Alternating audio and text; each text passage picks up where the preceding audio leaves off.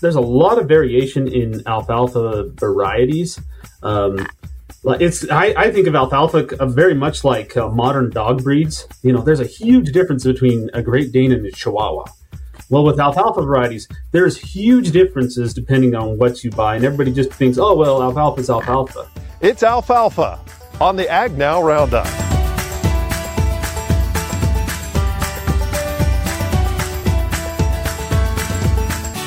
Well, good morning and welcome to the AgNow Roundup. My name is Dave Deacon. In some parts of the country, it's called God's crop. Alfalfa is a high-protein legume that usually has multiple cuttings and doesn't always require lots of inputs. With that said, there are several things that can damage the crop and lower its yields. We're talking about alfalfa production with Joseph Sagers of the University of Idaho Extension in just a few minutes.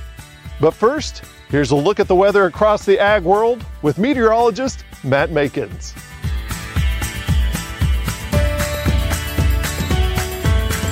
AgNow weather, Matt Makins here, chatting about alfalfa, but let's broaden that. We'll talk about hay regions.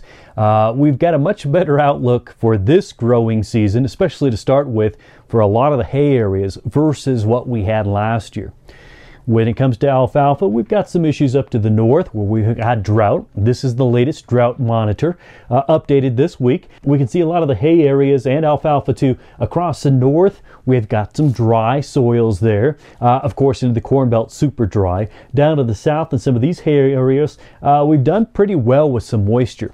But for the grazing, the pastures and things, you get into West Texas, New Mexico, parts of Arizona, and we need some work. But let's focus on the alfalfa areas here up to the north. From Idaho into Montana, here we have Wyoming. We've got this drought issue that has been growing. However, notice where the deeper droughts are. This would be the Rocky Mountain Range right in here. So the mountains have the drought issues. The plains and the prairies are doing much better by comparison. So what's going on with this? We're not getting a lot of snow here. Let me change our perspective on drought and look at water resources in terms of snowfall. You may have seen maps like this before, used primarily by water managers. That's where it's most appropriate to use them. But all of these are mountain basins and how they would drain, and the percentage of snowpack there in terms of how much water that snow is holding. So for an example, you get into northern Nevada, 153% of average water is waiting to melt and go into the river system. Colorado's in decent shape, near average. Parts of Wyoming, okay. But then you get into the north here. So on that drought map where the drought was so excessive, it's right in here. In those mountain areas where it may be half of a normal amount of water in that snow waiting to melt and move down. So we have some water resource issues in the longer run because we need that water to melt, turn into irrigation this spring and summer. And we're not really building up that snowpack very well. So that explains the drought perspective there in the northern Rocky Mountain region. Overall, though, the soils for the alfalfa and hay areas, the soils are much better by comparison, but when it comes to the irrigation of, that's where the bigger questions remain because of our snowpack. Let's see over the next week to 10 days where the storms are going to be. Certainly have some healthy flow continuing off for the East Coast. Kind of a lull in the action for much of the central U.S. But here we are Saturday, Sunday, into Monday, and watch as the system develops here across the west. A lot of moisture. It moves into the southwest. It spreads that moisture all across the Rocky Mountain region. It moves across the country and turns into wetter conditions for the central plains and off to the east. So we do have this system coming. Kind of develops this weekend and gets going next week for the last few days of February. But what about the moisture in its wake? What's going to happen there? This is total snowfall first, and this goes through the 3rd. You can see just a light amount for most of the U.S., but then look at the mountainous regions, the Sierras, the Cascades, the Rockies, mostly the northern Rockies, central Rockies, there's going to be some pockets, okay. But let's look at the northern Rockies since that's kind of the theme of today's video. We are pushing more than 3 feet of snowfall on the way over the next 10 days. That will help those basin maps, those values, that will help them increase a little bit. We're not going to get back to average or a surplus, but certainly with 3 foot, 4 foot snowfall totals on the way, that's really going to be a nice boost here. Here's a look at the precip map. You guessed it, West Coast with this inundation of moisture, a lot of water is going to fall there, and then throughout the mountains. Then we have this gap across most of the plains with minimal moisture totals, and then you get out toward east of the Mississippi, and there's going to be some pockets here, Ohio Valley on up towards New England, that have some decent water as well. As far as the plains are concerned, we need a change in the weather pattern that is apparent for parts of March, and we'll chat more on that in next week's AgNow weather.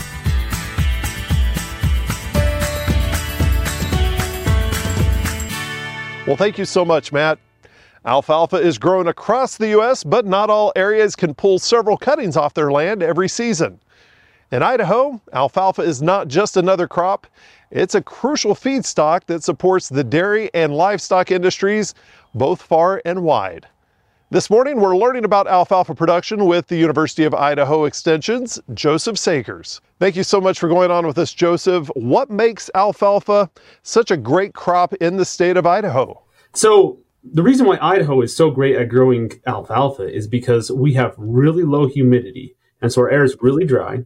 We also have really long, warm summer days and really cool summer nights, which is the perfect environment where alfalfa just thrives.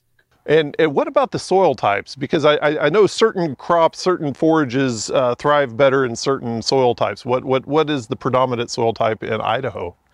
Well, here in Idaho and a lot of the northwest of the United States, we have some really high alkaline soils, and most of our soils are all above 7. There are a few pockets where you'll see some acidic soils, but that's an anomaly that we almost don't see very often. So we have high pHs, which also really helps with alfalfa. As far as texture and structure, we range from really heavy clay soils. We have some very sandy areas. We have some beautiful loamy areas. And alfalfa can thrive in each one of those areas depending on what it has. Now, one of the things about alfalfa is it doesn't like wet feet, is what the old saying is. If it has an area where there's a lot of puddling, if you have a hard time getting water off of your field, then that wouldn't be an area where alfalfa would do very well. It doesn't do well in standing water. What you really need is an area that has good drainage, but also it can get a lot of water. Here in Idaho, we predominantly have a lot of irrigation, and it just happens to be one of those areas where we can put water on as we need it, and then the alfalfa isn't standing in water. That's nice. Well, yeah. I guess take me through the growing season for alfalfa, because this is actually one of the forages where there is the benefit of multiple cuttings, but you have to start somewhere. I guess let's take me through the whole season. So, like I said, in Idaho, it's a little bit different than you'd say in Arizona or California, and some of those areas where they do produce a lot. Some of those areas, they can get 10 cuttings a year, and they're just constantly running their swather. Here in Idaho and a lot of the other areas, you'll see 3 cuttings, which is standard. And usually you'll get your first cutting about end of May, 1st of June or so. And then the next one would be about a month later. The first cut could be anywhere as far into, throughout June. The second cutting could be somewhere in July, usually 1st of July, mid-July. And now some of the guys who are catering for higher quality will cut earlier than people who let it go a little bit longer. So the dairy guys like to see higher quality, and they'll try and cut it earlier, whereas people are going for tonnage for export markets or for whatever it be, will tend to let it go a little bit longer. So therefore the season of their cuttings is going to be lengthened out, and then they'll usually take one more cutting sometime around end of August or so, once again depending on when they took their other cuttings, and then they really want to let it have a little bit of regrowth so that it can go into the dormancy. Go into dormancy without having any hiccups there, because it does have to survive through the winter. Now, once again, down in the south, in say Arizona or California, they select for varieties that do not go dormant, right? So they can just keep cutting them over and over and over again. They don't have the same issues there that they would have here. What is the best time of year to put that alfalfa seed into the ground? And once you do, what kind of nutrients do you need to put down with it whenever you actually do plant the seed? So what time of year? Most commonly, what you'll see is a spring planting where people will put it down, after they put their cereal grains in, say in April or May. However, there's a lot of people who've been trying to put it in say August or September, and trying to get it to come up in the fall and let it get enough growth on it that it'll be well established that it could survive just fine. And then that next year you wouldn't have any issues. You could get 3 cuttings off of that first year, where normally what we call is an establishment year in the spring. If you plant in, say, end of April, then you would probably end up with maybe 2, maybe 1 cutting that first year when you're just getting it established. So it just depends, but a lot of people try and do it in the fall, just following up with another crop. How often do you have to reseed your alfalfa crop? So that's another thing that is kind of debated. Now, usually most guys will leave it in for about 5 to 10 years. Mm-hmm. That's kind of more of the common practice. It depends on how long. Eventually, alfalfa stands start to thin out.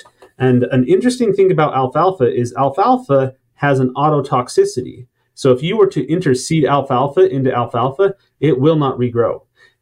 The frustrating thing about alfalfa, and I would say it's one of its very few flaws, is that when you plant it in there, it's only toxic to alfalfa. It's not toxic to other weeds or anything else like that. So when you do decide that a stand needs to be thickened up, most guys will replant it with, say, grass or something like that, or they'll just switch out the rotation entirely. So you can thicken it up with grass, and that would make, a nice, what they call an alfalfa mix hay, or, and that's good for people who are looking for like a grass hay that has extra protein in it, right, or something like that. Now, if you're fertilizing it, this is something that needs to be brought up. So alfalfa is a legume, so it fixes atmospheric nitrogen. There's no nitrogen inputs required normally if it's inoculated properly. I will say, if you do fertilize with nitrogen, your alfalfa will do better, because then it doesn't have to expend energy to fix that nitrogen. However, generally, most people don't add that extra cost because it's not necessary with inoculant. It's a heavy user of phosphorus and potassium, so most people would be putting down phosphorus and potassium. You mentioned something just a few seconds ago about the weeds. I guess let's dive into weed pressure in alfalfa. How are there competitive weeds whenever you do have a forage like this? Oh, absolutely. But I will say there's very few crops and very few weeds that can grow as fast as alfalfa and be cut as often as alfalfa.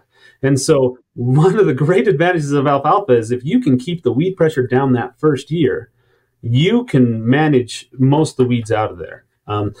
So, just your typical things like pigweeds and dandelions will all come up that first year. And it's very crucial that you control them that first year before they get established. Now, following that, most of the weeds that you're going to see, you'll see a lot more on the first cutting because there'll be a few annuals. They'll just try to get in a race against alfalfa, right.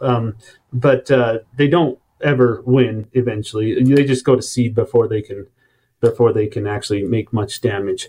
A lot of times you'll see a lot of perennial weeds, like quackgrass is a big one around here. But other weeds like that are ones that will persist throughout the year. But usually you don't have a lot that will outcompete alfalfa like that. I guess let's turn the page and let's talk about insect pressure, because I know that there are, in certain parts of the country, there are insects that can really put the hurt on a crop like alfalfa. Yeah, and it can get really frustrating. I've seen some alfalfa fields where they take the swather through, and the swather is so covered in aphids that you can't even see what the original color was of the alfalfa crop. Or of the tractor head or whatever it was, So I would say aphids is a big one. Aphids is one where it can cause a lot of problems, but sometimes you can get a lot of pressure from aphids and then not end up with significant yield damage. And so you really have to just go out and monitor and see what's out there. A lot of times you can see a lot of aphids, and the damage to your crop isn't as heavy as you thought it was. But yeah, with aphids, there's a wide host of things that are labeled to treat aphids, right. Things like Cephina or things like dimate. Those are common ones that people use in aphids. Another really big one that we have in Idaho is alfalfa weevil, and that'll get in and it'll just cut those stems, and it'll feed on the stems. It'll feed on the leaves. It feeds on a lot of things. So alfalfa weevil, if you can treat it when it's still in the larval stage in an early instar, things like any of your pyrethroid-based products like Warrior is a very cheap, very common one that most people use around here. So those are two of our biggest ones as aphids and alfalfa weevils. Another emerging one that we've seen a lot of is thrips. Thrips, they're kind of hit and miss again, kind of like alfalfa, or kind of like other aphids. But the thing is, there's not a lot of pesticides that are labeled for thrips. That's right. A lot of times people will apply other things, just assume that they're controlling thrips. And a lot of times what they do is they end up knocking out all the predators, and then the thrips just seem to thrive. You'll see a lot of thrips explosions after an alfalfa weevil application because they applied Warrior and it didn't take out the thrips, or the thrips weren't in a population there yet. And so all of the pirate bugs and everything else died out, and then you have an explosion of thrips. Those are the insects. Another thing that we need to mention is probably voles. In Idaho and a lot of other places in the Pacific Northwest, voles are becoming an increasingly bigger problem. Interesting. And they're just decimating a lot of these alfalfa crops. Some of these guys who, they put a crop in last year are already having to change it out because the voles are grazing down their crops so heavily there's nothing there for them to harvest. And they're just exploding in populations. They have boom and bust cycles, a lot like thrips and alfalfa aphids. But the problem is we only really have maybe 2 decent herbicides, really only one rodenticide that we can apply on the crop, and that's zinc phosphide. And that's kind of hit and miss. If it gets wet or if it's been sitting in a warehouse for 3 years, the voles just don't. If it gets wet, it's ineffective. If it's been sitting out somewhere, the voles would much rather have a green salad than some sit in a warehouse for 3 years. That's true. So voles are hard, and we don't have a good solution yet, but we're working on stuff. Whenever it comes to the voles or the insects, do you see them in a certain time of season in Idaho, or is it primarily after the first cutting, second or third cutting? Yeah, thrips are much worse after the third cut, really? Or after the second cut, and then you see a lot of them on the third cut. Voles, I don't have a good answer for that one. It's really, they're not as bad on the first cut because it really depends on how well they survive through the winter. They were really bad 2 years ago. And then last year we had a really hard frost. Like we got down to about minus 29 degrees, and that seemed to kill a lot of them. But they're coming back now with a vengeance, and so they're not seasonal. The alfalfa weevils, they're kind of sporadic throughout the year, but usually you'll see them a little later in the year. End of second cut and third cut. So when you'll see a lot of those. You've done a great job explaining the overall issues for the crop. What are you hearing from producers in Idaho about what they're seeing on their fields? What are they coming to you with?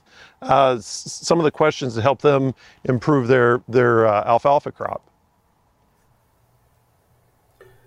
As far as improvements, really, the biggest thing is variety selection. That's the biggest thing. People want to know, okay, what should I plant? And there's a lot of variation in alfalfa varieties.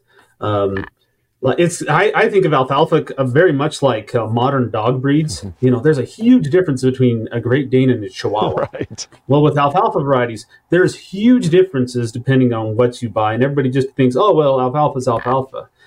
I would put a plug in for the National Alfalfa and Forage Alliance. If you go there, it's alfalfa.org. They have a brochure they publish every year with every variety, how dormant they will go, how well they would survive the winter, how well they would survive against various diseases such as verticillium and phytophthora and a bunch of other common things, including resistance to various insects and resistance to nematodes and everything like that. So I would say if you are wondering what variety to plant, go to alfalfa.org, and the National Alfalfa and Forage Alliance has all of those on there. Well, thank you so much for going on with us and helping us to understand alfalfa production in Idaho, and I think we can all take away some great information from it. Well, I appreciate doing this, Dave. Thanks a bunch.